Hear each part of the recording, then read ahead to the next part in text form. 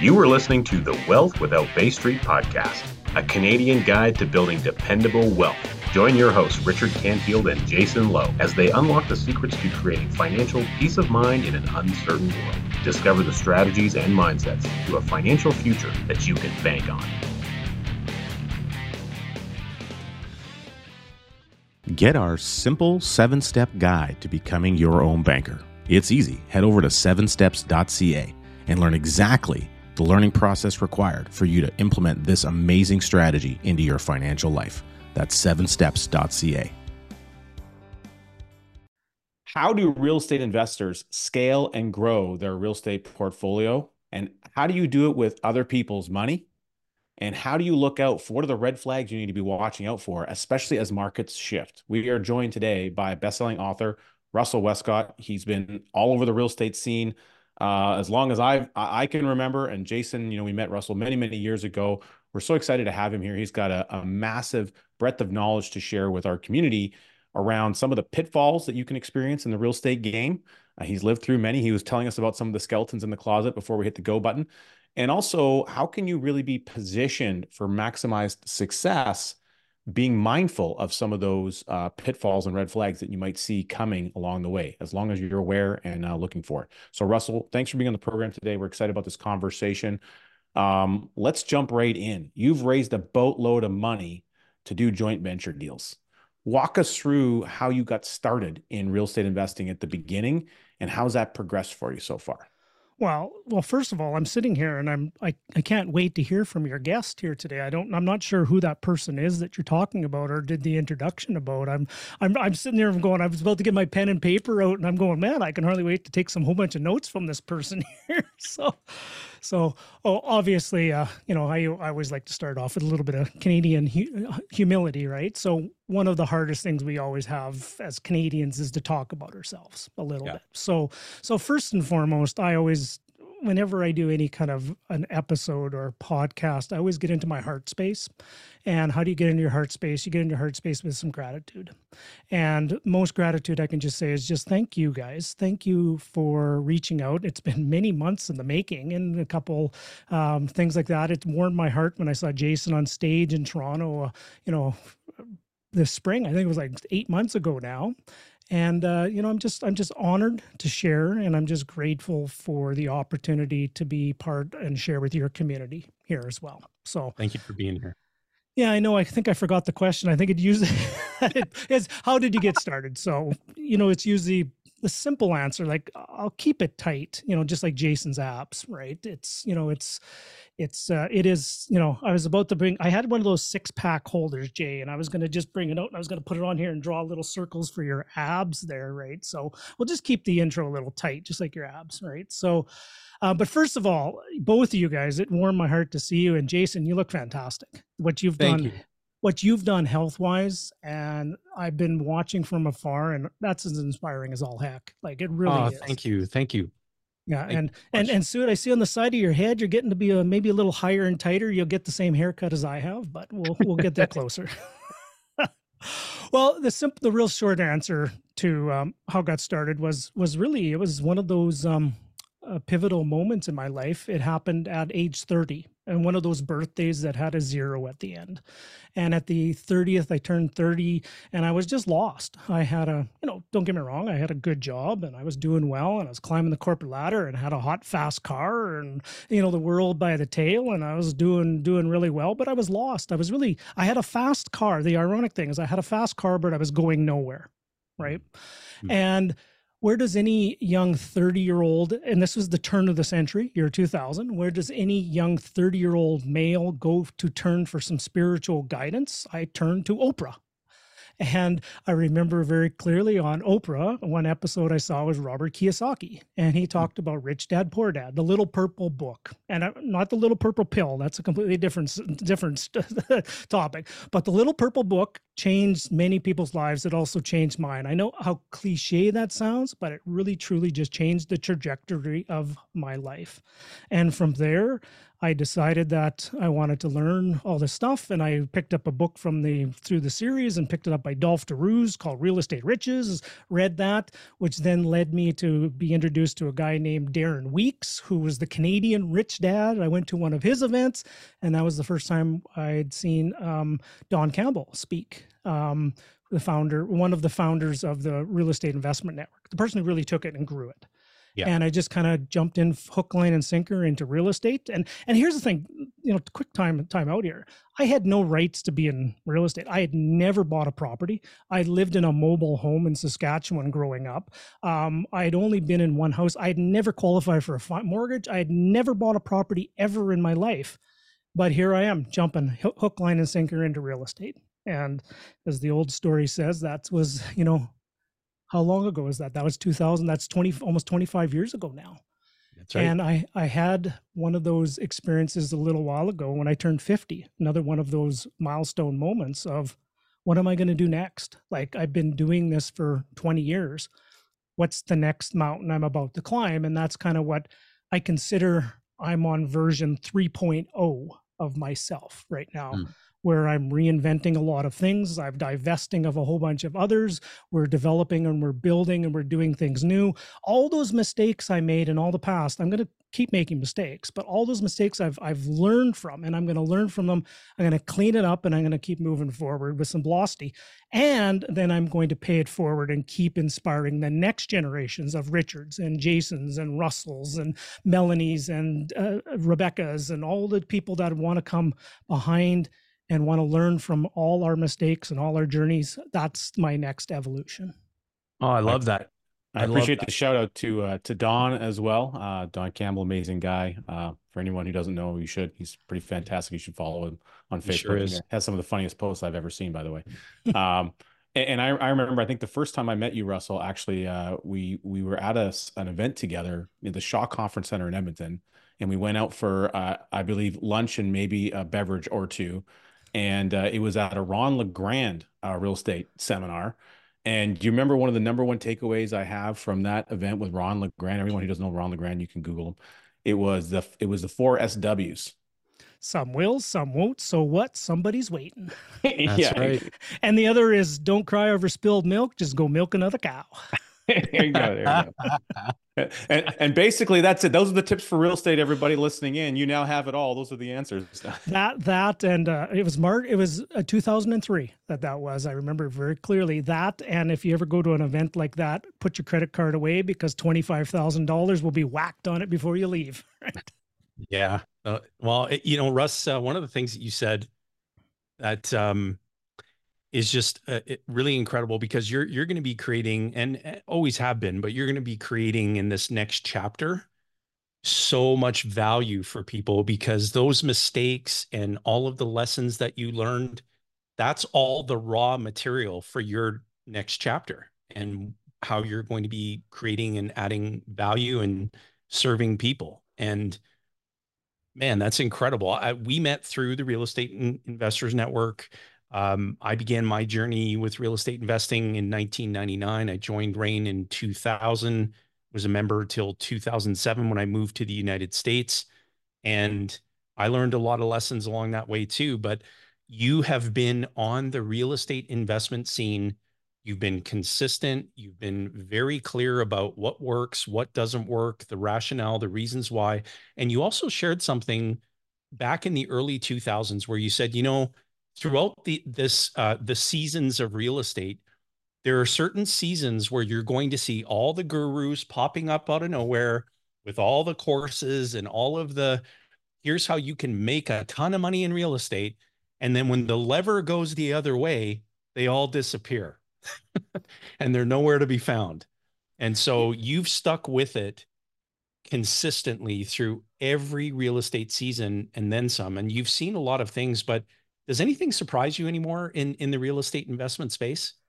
Well, great question, first and foremost. And yeah, it's funny as you start aging, you start reflecting back on a lot of things. First thing I want to unpack a little bit. Some you talked about making the mistakes. I used to fear the mistake. It came from a place of insecurity, meaning that I don't want to be wrong. Like I never want to be, I'm going to be that little boy, that little Russell, that people pleasing little Russell that never was wrong, that always had to make everything right. And, through lots of therapy and lots of reflection. Sometimes one of the biggest lessons I've learned is through making those mistakes is to forgive yourself, right? Mm-hmm. You made the decision, you took the action, you did with what the best information and knowledge that you had. And because so what, you made a mistake. And I'm not trying to gloss over some mistakes were really catastrophic, like really big mistakes. And I'm not glossing over it. I'm trying to gloss over and give people hope that if you have made a mistake and you have stepped on a landmine, it's not a life sentence. It's only a life sentence if you don't actually give yourself parole. You are the prisoner of your own mind, and you are in control of giving yourself a stay of execution and keep moving forward. And I'll be brutally honest with this as much as I love real estate, and it's been part of my life for 25 years almost now. Sometimes I hated it. I honestly had many a times I had to fall back in love again with what I was doing. I had to fall back in love again with the grind, with the monotony, with the going and doing over. Even after you've stepped on that landmine, you have to go through and you have to do that work with things. So to succinctly answer your question, I will get to your question. Does anything surprise me? You know what? Every day I get a little bit surprised about something because I have a beginner's mindset. When I start every day, I have an attitude that I just want to just learn something new, and everything surprises me in some respects. But here's the thing is when you've been around the block enough times, you start to see patterns. Right. And you start seeing patterns surface, and then you start extrapolating and taking actions based upon those patterns. Like I'll give you a real life example. So are both you guys, are you both still in Alberta or are you? Yeah. Well, Rich is in BC now. My heart's in Alberta, but yes. Physically I'm in Chilliwack, which is breathtakingly beautiful. Well, I can see you on my window. I'm in Burke Mountain in Coquitlam. So it's quite gray out here today, but it's really nice. Right. So, okay. So Alberta, had its run up from 2005, 2006, 2007, 2008, and things were just going gangbusters. Like, honest to goodness, it was like 58% year over year growth, and people were walking into the room going, "Yeah, I just bought a place and made $100,000 in a month," and egos were going rampant, and just things were just getting out of control. The fundamentals, the pace of growth outstripped the fundamentals. I was seeing all that. And I made the mistake I doubled my portfolio in 2008 at the absolute, as you can go back and look over price. That was the absolute wrong time to do that. I doubled my portfolio at a peak of a marketplace. So I literally saw the pain of nothingness, of flatness, of declines, and, no growth, and evictions, and NDP governments. Sorry, was that did I say the quiet part out loud? I didn't hear that, but good, but yes. I think what you meant by that. We'll make sure we get the audio file now. Something about less jobs and some market rents were going down, plus the values were. I think that's what you meant. Was what? Yes, 100%. So I saw all those things. And then you can also track the numbers, and you can track the affordability getting to a point where it's getting too high and people can't afford to buy places and stuff like that. So I saw that because I lived through all that. So I was sitting back just kind of after a morning coffee, and this was February of 2021. And I started looking what was happening in British Columbia and Ontario. Okay. And I started seeing what was going on. I saw exactly the same things that in BC and Ontario that were happening in Alberta in 2007, 2008. I saw the trajectory that was going on. So I started advising my inner circle investors and my inner circle clients. Now is the time to start looking at divesting out of BC and Ontario. I'm not telling you to sell everything. I'm telling you to sell the marginal properties, the ones that are the pains in the butts, the ones that have terrible tenant profiles, the ones that are just constantly causing you issues, divest of, 20% or even more of your Ontario and BC properties, and start early 2021 and be out by the end of 2021. Now, as I can say, and I look back upon this, I almost nailed the timing, because I think the peak of those two marketplaces were March of 2022, give or take, or something like that. Since then, a lot of those markets have come off. And I started advising people to pull those chips off of BC and Ontario and start, moving it back into Alberta again. And just look what's happened in Calgary since that time of 2021 in Calgary. You could have legitimately doubled your money in that period of time. So long-winded ways of saying that through time and experience and kicks in the, I'm going to call the gut, or maybe a little further south. Or right? The tight abs. Exactly, those tight abs. You learn those lessons, and then you can apply it the next time going forward. And I'm now starting to see four new perfect storms that are starting to brew again. And that's what I'm advising my clients to do, is to take advantage of these four perfect storms that are converging in one place at one time. So anyways, wow. I hope that answered your question. It sure did. And if you were able to, with 25 years experience, if you could go back and talk to Russell on day one, what are some of the key things that you would share with him before he embarked on his real estate journey? Yep. It's funny. I often reflect upon that. The first thing would be is 25 a year ago, Russell would have been too stupid to listen to me. First of all, he would have been too pig-headed. He would have been too caught up in his ego. He would have been too arrogant to listen to future Russell, right? However, that wouldn't have stopped me. And here's the thing. One of the big regrets I have just of late, as I've been reflecting upon this a bit, there's a little bit of a regret, is that I didn't start in 2021 telling the message that I was seeing louder. Louder meaning, guys, Ontario and BC, be very wareful of those markets right now. Be very wareful, and start shouting it from the market tops and start mountaintops and telling more people. I mainly just advised my inner circle at that time. And now that the time has passed, I have a feeling if I would have been a little bit more forthright and a little more aggressive of that messaging at that time, a few people would have been in less pain than they're feeling right now. Mm-hmm. So that was a little bit of regret. So back to what I would have told exactly what I just shared on the start of this podcast, of some of the lessons that I've learned, and just learn from some of the people that, there's a reason why there's some gray hairs and some gray beard of things, is to listen to those people that have been through the war before. Listen to the people that have ridden all the market waves. Listen to the person that is still standing, because there's an awful lot of, all hat, no cowboy. I think it's all hat, no cattle of people out there, of people that have been investing in real estate within the last 5 to 7 years this is no disrespect for them. I'm trying to be not trying to be disrespectful. They don't know what they're doing. They really don't. They've only seen one market condition. They've only ridden one wave and it's been up. They've only had low interest rates. And honest to goodness, there's a lot of people that don't know what they're doing. But here's the thing.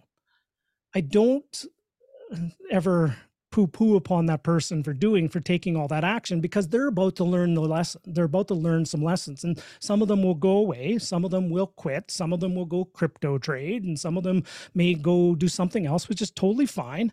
But the ones that survive and get through this downtime will have abundance. And the analogy I use is one of my favorite movies of all time, Forrest Gump. We're all familiar with Forrest Gump.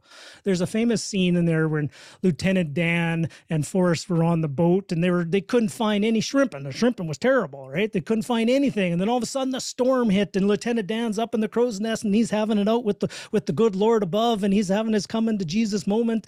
And then all of a sudden, after the storm passed and all the other boats went away, and all the other boats quit or all the other boats sank, the shrimping got real good. So those of you that are going to get through, if you're going to be the Jenny boat that gets through the storm, you will have very good shrimping ahead of you. Now, I'm not saying the storm is past, and I'm not saying any of that kind of stuff. And I'm not saying there's not going to be another storm, because there always is. It's just having that ability and having that skill set to be able to navigate the ship through any storm is absolutely paramount. Become your own banker and take back control over your financial life. Hey, is this even possible? You may be asking, can I even do this? Well, you better believe it. In fact, it's easy to get going. So easy that we've put together a free report, 7 Simple Steps to Becoming Your Own Banker. Download it right now. Go to 7steps.ca. That's 7steps.ca. Now let's get back to the episode. It's funny that you talked through the Alberta rise in that early 2000 period, and then the similar correlation in both BC and Ontario. I've had that conversation, I'm sure, no less than 20 times in the last year, depicting that same analogy, that same story. And from my own personal perspective, similar to you, buying, properties at that 2008 kind of level. I signed the contract to build one and took possession of it on 2008. And that property today, I could actually sell it for what it's worth, but not by a lot. And it needs a new roof now, and it's 15 years later. So, Yep. so I'm very familiar with it, that whole experience, probably just not to the scale that you were. And yeah, I went from 40 to 80 properties in that 1 year time frame at the absolute, now that I look back at it, it was the worst timing, like the absolute worst timing. And the recovery from that, I suspect, was not only stinging and painful, but what I think is interesting, and I'd love to hear your take on this. Maybe you can expand on this a little bit, Russell. Through the process of that acquisition and that doubling effect, that required capital, but a lot of that capital to help get that done wasn't yours. It was through like OPM mechanisms. So maybe you can expand on that a little bit. And I'd imagine with the joint venture partners that you had at that time, that created a lot of conversations that needed to be had following the aftermath of that acquisition, and then the market shift. And then how did you manage relationships around that afterwards? I think there's probably very critical learning opportunities for our listening audience about how a professional goes about dealing with that circumstance. Yeah. Now, okay. So I'm going to give you, there's 2 ways of doing it. There's the right way, and then the way I did it. Okay. So, and I'm not going to tell you I was perfect in any way, shape, or form. And I'm telling you, after the time and going through this, the biggest learning lessons that I had of going through that process were as follows. Number 1 is, I should have been more honest with myself, honest with not that I deceived anybody, but honest with the investors of exactly what was going on. My insecurity surfaced up again, and Pollyanna, everything is great. La, la, la, la, la. Things will just turn around and things will come back all better, and la, la, la. Everything is wonderful. Right. And kept doing that. And maybe at that time I should have had some more difficult conversations, made some more bold moves, and ripped Band-Aids off a lot quicker. But what I kept doing is I kept a slow bloodletting for years, and years turned into decades, and a slow bloodletting over decades of things in a marketplace that was not doing well at the time. Like, don't get me wrong, it was totally fine. It wasn't Armageddon and all that kind of stuff. But when you buy at a peak and you're getting $1,400-$1,500 rent, and then the next year later you're only getting $1,000 rent, you took a 40% haircut on your rents. There's no way it's going to cash flow. No way. And I probably should have ripped the Band-Aid off on a few of those there, cut my losses at that time, had real honest conversations with my partners, dusted off, and started again at the bottom. It is not a sign of weakness if you do have to sell. If you didn't do it, if you took a misstep, it's not a sign of, that prison cell I talked about before. I literally put myself in jail and purgatory for many years along the path of doing this, and not within the last handful of years, probably within the last 5 years, I've been able to, in many respects, rebuild on a lot of this as well, knowing all the things that I do know. And so to succinctly answer your question is, I just should have probably had some more real, honest conversations with partners along the way and told the truth about what was going on. And it is okay if it is not going well. It is totally okay. The conversations I had with partners, the ones that I did have with conversations, most of them understood. They really did. And in some cases, some partners lost money. Like, they did not get their capital back. And I lost sleep over that. I, for years, suffered great anxiety and ulcers and stress and all that kind of stuff over these kind of things. But I had to forgive myself in order to move forward, in order to get to what's next, in order to get to the new opportunity. I had to let go of the mistakes and the missteps I made along the way in order to be able to grow and to build back better. And, with a lot of people that trusted me with the capital and didn't get their capital back, I've opened the door of a conversation with them if they are willing to want to be part of the rebuild, get back better. I'm not making any promises, but I'm making a commitment. If they're willing and want to build back again, I would love to be part of that process, and I will help them to build everything back that was lost. That's a commitment I've made to the majority of not all of the partners at the time. Some are willing, some aren't, and I can't control that. That's right. And it's interesting to hear that story, and I really appreciate you being so forthright with it, because watching many other individuals who are in a similar circumstance as yourself, and folks that I know that had a large portfolio, in the 50 plus range of doors, and experiencing similar challenges because they've been in a growth phase, and to some degree, then you factor in things like, okay, doing RSP lending and second mortgages, and the goal is acquisition. So some degree, some people weren't leaving much equity left in properties, and it created an over leveraged type situation. And so I saw lots of individuals or groups that had real challenges, and to some degree, many just didn't survive because of the methodology by which they were acquiring the real estate. Yeah. And so I think about those lessons and recognize, okay, for someone who's newer to this, or they're just getting started in the last 3 or 4 or 5 years, they were in a positive growing cycle. They might not even be familiar with what the experiences was when that cycle shifted. And so it's through having those conversations, going through that learning journey with someone else's a real life experience, where you can develop the context to be able to think through how you might do things differently. Because you can't do anything differently if you don't know. You don't know what you don't know. And it's through leveraging the power of real life experience like yourself that allows us to say, oh, I can see a picture now of what happened. What might I do differently? How might I go through that experience differently? What specifically would I do to ensure that I have more peace of mind, protection, whether it's on the asset or whatever, so that I'm not in a similar situation when the market does eventually shift? Yeah.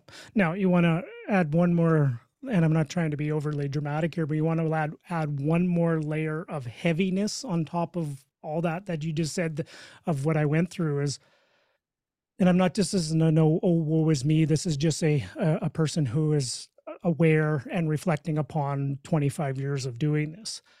I was the guy on stage telling people to do this. I was in this, and I had my identity attached to this. I had my identity to attach to being sick, and I'm using air quotes for those that are listening, to being successful and making these things work and that stuff. I truly, I lost a lot of sleep over many of those years. Because some of the market calls that I was part of. Now, don't get me wrong, those market calls that I was part of, not that I just advocated and told people market calls and all this kind of stuff. I was in it. I was 100% in it, and I made some of those calls, and in hindsight, they were the wrong call at that time. Okay, now that's one of the reasons why I've probably have learned a few lessons. I'm a little bit more aggressively conservative on what I'm doing. But at the same time, the point I was trying to get to is sometimes it's that heaviness of that you put on yourself. Now, here's the thing. Whenever I have conversations with RAIN members from years and years and years ago, and I will sit there and I will say that I felt really bad about some of the things I was advising people to do in 2008. And look at me, I bought more property. Look at me, worship me. I bought 40 more places, and some people bought more properties. I felt heaviness about that. And when I talked to RAIN members that did maybe the same thing at that time, every one of them goes, yeah, we made our own choices, Russ. Thank you. You inspired us. And, it sucked. Some of them really sucked, but some of them, if we got through it and we still own it, they're pretty close to free and clear now. So, why are you so beating yourself up over it? We're not beating you up over it. Yeah. And all progress begins with telling the truth. Yep. And so for you to be vulnerable enough and humble enough to share your journey like that, that's authentic. Yeah. And People aren't sometimes expecting the crazy thing, perfection. it's, yeah, and sometimes the crazy thing is it's the story you tell yourself, which is usually worse than actually the real story with things too. Like don't get me wrong, I still, knowing what I know now, I would make some 100% different conversations and different calls and stuff. And that's what I am doing. I am doing that exact same thing now with what we're moving our portfolio into and doing things differently. But at the time, I did the best with what I knew I could do at the time. And so when you think about building a future now that's bigger than your past, not necessarily, I'm not talking about bigger in terms of a larger real estate portfolio. I'm talking about a future that is fascinating and energizing for you, and you feel like you're really creating value for people. So Yeah. talk to us a little bit about that. Like what's really energizing you right now about the real estate space and your inner circle and the clients that you're serving? What is fascinating you and bringing you energy around Yeah. that? Yeah, a great question. So the simple answer was so we're going to do a little cardinal sin here is we're going to date this. We're recording in January of 2024. So it would have been later, probably fall of 2022. Okay. Interest rates were starting to go up. Lots of people had all variables and things were just starting to gravitate. Things were really slowing down. Some markets were actually going down, all that kind of stuff. So I sat back and I go, what is this market good for? Like, what is this market truly good for? And I sat back and I go, okay, what are the opportunities? Lots of problems. There, you can, spend 5 minutes on the internet and you could just crawl up in a little ball and be sucking your thumb begging for mama, right? But what are the opportunities? So I really leaned into it. And that's where I came up, to tie to the Forrest Gump Jenny story. I came up with the analogy of the 4 perfect storms that are converging at one place at one time. Okay. And some people look at a storm as really devastating, but a storm can actually be very powerful. And if you actually harness the energy of the storms, you can actually create power and electricity and wind and all. You can harness all that. So really, the 4 perfect storms that were aligning at one place at one time. Canada is still in a significant housing shortage. Like I've seen from the last numbers I've seen, I think we're 4 million homes short of just doing what we just currently need, plus a normal immigration and birth patterns and stuff. We're 4 million homes short across the country. Okay. Wow. So that's a huge opportunity as for number one. Okay. So that's number one. Number two is in Alberta, which is my target market. The economic fundamentals were finally coming out of the deep freeze. The GDP growth was starting to come. Wages were going up. All the population, Alberta added just shy of 200,000 people to the province in the last 12 months. More than most countries. Yeah, exactly. Like I think Saskatoon has 200,000 and change or something like that. So all of Saskatoon moved to Alberta in the past 12 months. So all the wages and the job growth and pardon the political comment here, some good policy and good governance and good stewardship started coming into play again, making the right calls and making the right moves and the right investments. So all those economic fundamentals were starting to come and start to drive again. Then if you go really drill it down deeper into, for example, my target market of Edmonton was being extremely progressive and extremely forward thinking. In their plan, they are planning to add 1 million people to Edmonton and area in the next 15 to 20 years. Now, most cities will sit there and go, oh, well, okay, there's 1 million people coming. What are we going to do? Well, let's just keep doing what we've been doing. But Edmonton decided to make a change. They decided to open up densification. They decided to open up a lot more leeway for development. They started taking all those inner city lots on large lots, tiny little wartime houses, and they now will give you access to building 4, 6, 8 units on those same places. So you now can add density on it. Okay, so that's the third perfect storm. First one was housing shortage. Second was economic fundamentals. The third one was densification and housing rules in my target market. The fourth one was a financing product has just come out in just recent course order to incentivize people to build rental housing, to give you, we're qualifying on some of our new builds construction projects right now for 95% loan to cost mortgages. Oh, wow. 50-year amortizations, and we're getting interest rates in the low to mid fours. Okay. What? Yes. It sounds That's like incredible. a cash flow opportunity. Well, that is incredible. Huge. So that, and then let me just really blow your mind away. Now, if they incentivize us, I don't know if you heard recently that the Canadian government included in the cost of the properties that I'm building and purchasing and stuff includes GST. The government just gave us an announcement that you potentially, if you're building housing for the purpose of rental, you can apply to get your GST rebate back. So if we're buying, sounds like down payment capital on more builds. Well, if we're buying houses for 95% loan to cost, obviously there's lots of expenses and there's lots of nuances and there's lots of things that I glossed over, a lot of the nuances there. But if we're buying it for that kind of loan to value and we have a potential opportunity of getting 5% back at the end, sign me up, right? So now in the process right now, personally, between myself and my inner circle, just within my own personal inner circle, we have 4 projects, 25 units that will be completed between March and July of this year.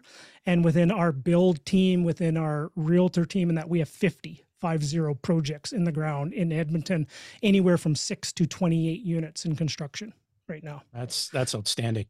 So those 4 pillars all are perfect storms, all are coming together in one place at one time.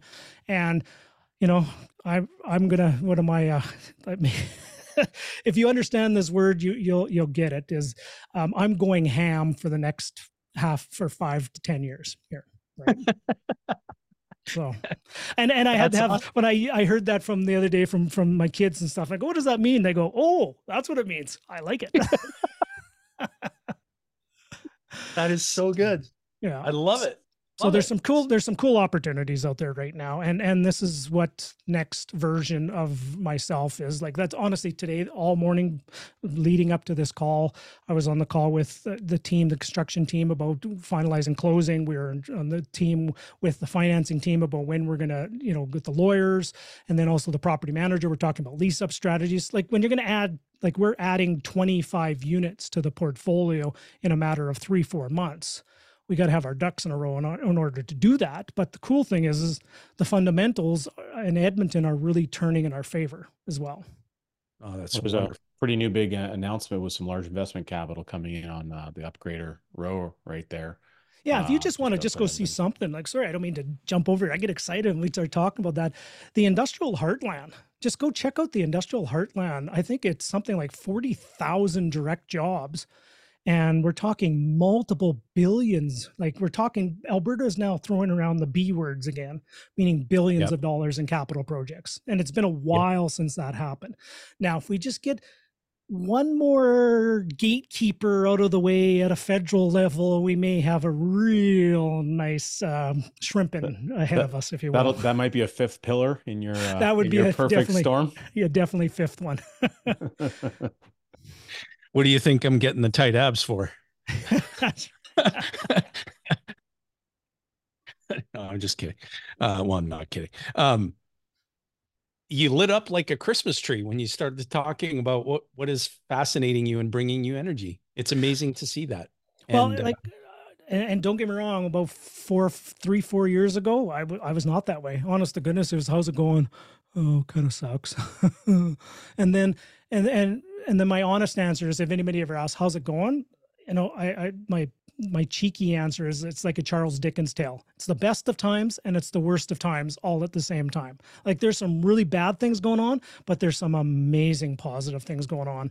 And the goal every day is to try to mitigate all the bad things and shrink all the bad things so I can get to all the good stuff that's ahead. Wow. That's amazing. Rich. Well, I'm pumped to hear your excitement, and again, you're talking about it. It's interesting to me because we have a wide listening audience. We have people who probably listening and they don't even know where Edmonton is, and we have a lot of folks, of course, in the United States. And but you're talking about my backyard, or at least where I spent my entire life existence prior to the last 3 years since I moved to the BC area. So my heart is there. And, quick story, Russell, when we decided to make the shift during COVID to move from Sherwood Park to BC, we sold an acreage, and we had just shy of 4 acres, beautiful area just outside of Sherwood Park. And I told a lot of people, like, oh, they're gonna have to pry my cold dead hands off the sign at the end of the yard. I'm never leaving this place. Like I was locked in. I'm like, this is it. They're gonna bury me in the back, sort of a deal. And some things changed for my wife and I with our kids, and we realized that there was going to be a change where we wanted a different lifestyle. We want to be close to the mountains and those kind of things. And living where you are, you understand the draw of that. And so we actually sold our acreage at a pretty good loss. It's not that we didn't walk away with capital, but relative to what we put into it over a 6-year period of time, let's just say there was about $100,000 that didn't show up with us when we walked away. And so, going through that experience, that's a personal experience, but we made a lifestyle choice to do that. When I bought the acreage, it wasn't an investment. It was a place for us to live. We needed a place to do that anyway. So I don't begrudge that opportunity. However, what I do recognize is how many opportunities were created for us because of making that change in the lifestyle decision. But here we are talking about an area that I would go buy my groceries, the industrial heartland, not far up the way. And it's just so fascinating and interesting to hear your take, your look on it. And as someone who doesn't live there, although you're familiar, you have investments in that area, that's your zone, and the market fundamentals. I think it's important for people to recognize that you can be in a different area, live in a different area, and understand a specific zone, a target, place, property, area, zone of a city, whatever it is, so that you can narrow your energy and your financial focus onto something. Warren Buffett doesn't just, throw a dart to the dartboard when he's buying companies. He has a specific strategy. He knows what works. He doesn't diversify. He focuses.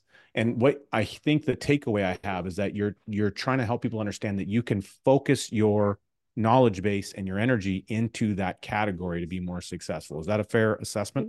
100%. And the other is, really go all in. Like go ham. Sorry for that as well, but go all in on one path and figure it out. Like I'll just throw around a couple numbers. I'll keep them really high level, just for sake of conversation. One of the projects we're doing, we bought a property, inner city Edmonton, a 50 by 150 lot, 7,500 square foot lot, and it had a house on it too. Inner city Edmonton, in a nice neighborhood, mature, beautiful, beautiful neighborhood. We paid, let's call it 300,000, included a house, okay, for 7,500 square feet lot. A same piece of half that size of a lot, just the dirt alone to build out in the area I'm at is $1 million, just to start. So we take that 300,000, our build costs are 1.3 million. So we're into it for 1.6 and change. And when we're done, we take one tiny little 2-bedroom house. And when we're done, we have a 6-unit multiplex on that thing. We have a side-by-side duplex, 2 suites, 2 garage suites. Okay. Wow. We've now taken it from one little 2-bedroom house to a 6-unit property. Okay. Rents on that are now just shy of $12,000 a month on that. The yields are now almost 8.5-9% on the yield on that as well, especially when you couple that with the really nice financing that we're getting. And here's the thing is we're building it for 1.6, 1.65. Appraisals are coming in a couple $100,000 higher than that because we have an arrangement with our builder and we're doing it on cost plus model and all that kind of stuff. Just for perspective to really blow your mind. And I'm not trying to do this in any kind of a way of as a flex or any of this kind of stuff. The assessments, BC assessments just came out. There are houses in the neighborhood that I live in, and we always check other houses in the neighborhood. The average assessed value of one house in this area is $2.2 million. So for $600,000, and we're talking nice houses, like maybe 3,000, 4,000 square feet on a 4,800 square foot lot and stuff like that. But we're talking $600,000 less, and I get 6 units as opposed to one house. And $12,000 a month in and $12,000. There is no way you'd be able to rent one house out this area for $12,000 a month. You maybe get 4, maybe 4 and change. Right. And to buy that one, you got to pay roughly 25 or so $1,000 as a buying tax just for the privilege of purchasing it in the province of British Columbia. Yeah, And you'll also have to deal with some rent controls when you go to rent it. yes, the privilege of owning in BC. You do know, as you live here now, Richard, you do know what BC stands for, right? Bring cash. Bring cash and bring complications too. Russell, this was awesome. Yeah. This was awesome. Thank you. We are doing this again, and because we'd love to follow, your journey, and this whole inner circle sounds really, really interesting, and you're obviously progressing by telling the truth. Yeah. Well, what I'm doing is in a smaller scale. Like, don't get me wrong, it's nothing like what Rain used to do in the days. I'm having fun sitting in my office with my dog snoring behind me, and from the occasional dropping a bomb or fart, if you will, and I'm just having fun putting out my podcast at the moment. I joke I have a face for podcasting, and I think we're 190 episodes deep into the podcast as well, and I'm still, I don't know why, but I still am. I'm grateful and honored whoever listens, but I'm also extremely, I go, really? How many 100,000 people have listened over the past? Well, that's pretty kind of cool. Like, I don't know why, but at the same time, I'm grateful and honored with that. So that's just kind of where I've been really spending my time, is, helping out people that want help. Yeah. And at the same time, sharing my 25 plus years of wisdom, and doing a little legacy project of putting something down to pay it forward to generations of people. And the last thing I'll probably say is, I've stood on the shoulders of so many giants on my path along the way. I know I'm not a very tall guy. I'm, stand 5'7" at best with wearing my Kiss boots. And, but I like to believe I have very strong, broad shoulders, and I would like to be that giant that people can stand on my shoulders, and they can see very far ahead because they've stood on the shoulders of giants. Really nice. Love it. Brilliant. Thanks Rich, for being with us, take us Russell. On that note, you've shared so much gold with us today, a journey and the ups and downs of it, which you can't take away from any journey in life, I don't think. So it'll be highly valuable for all of our listeners. I think the last thing we'd like to know that you can share with us is, as you consider the next best decade of your life, and as you move forward, being a giant for others, you've kind of shared a little bit about that, but who would you say specifically would you most like to be a hero to?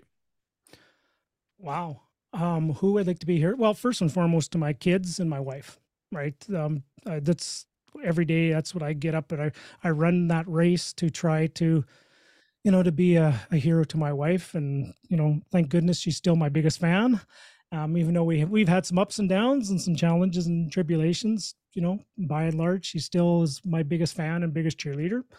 Now, to succinctly answer that a little bit deeper is, another one of my written goals that I have on my whiteboard over here is to impact 1 million real estate investors with the tools and resources to help you buy one more property. Okay. Because I know what the power of one more property is. If you just buy one more property held to the course of, let's say, held to 15 to 20 years, that you have a tenant that pays it off, even if it goes up nothing in value, right? That is life-changing wealth. Like, it truly is. Like, if you bought a $500,000 house and you held it for 15 to 20 years, and you rented it out and the tenant paid it off, and it never went up a dollar, you just created a $500,000 pension plan for you going forward. So my mission is to help everybody, help 1 million people with tools and resources to buy one more property. Well, let's see how many people we can help you help in that mission. And we just want to say, express sincere gratitude as well, Russ, for having you on the show. And people can connect with you at russellwestcott.com. Again, that's russellwestcott.com. We will include that in the show notes, but take a moment to head on over, get connected with Russell, tune into his podcast. This is a fellow that you want to follow. And both Rich and I have had the pleasure of being acquainted with Russ, knowing him for a few decades now. And this is a guy that you definitely want to follow. And for all of our viewers on the YouTubes, you've just seen another video show up. That's courtesy of our editing team. that's a video that we recommend to you because we want you to continue your journey of learning. There's always something new to learn. There's no such thing as having arrived in knowledge. And so, gentlemen, this was just a real pleasure. Have an outstanding rest of your week. Russell, thank you. Thank you again for joining us. We really appreciate it. We will do this again. Honored to serve. Honored to serve. Thanks for listening to the Wealth Without Bay Street podcast, where your wealth matters. Be sure to check out our social media channels for more great content.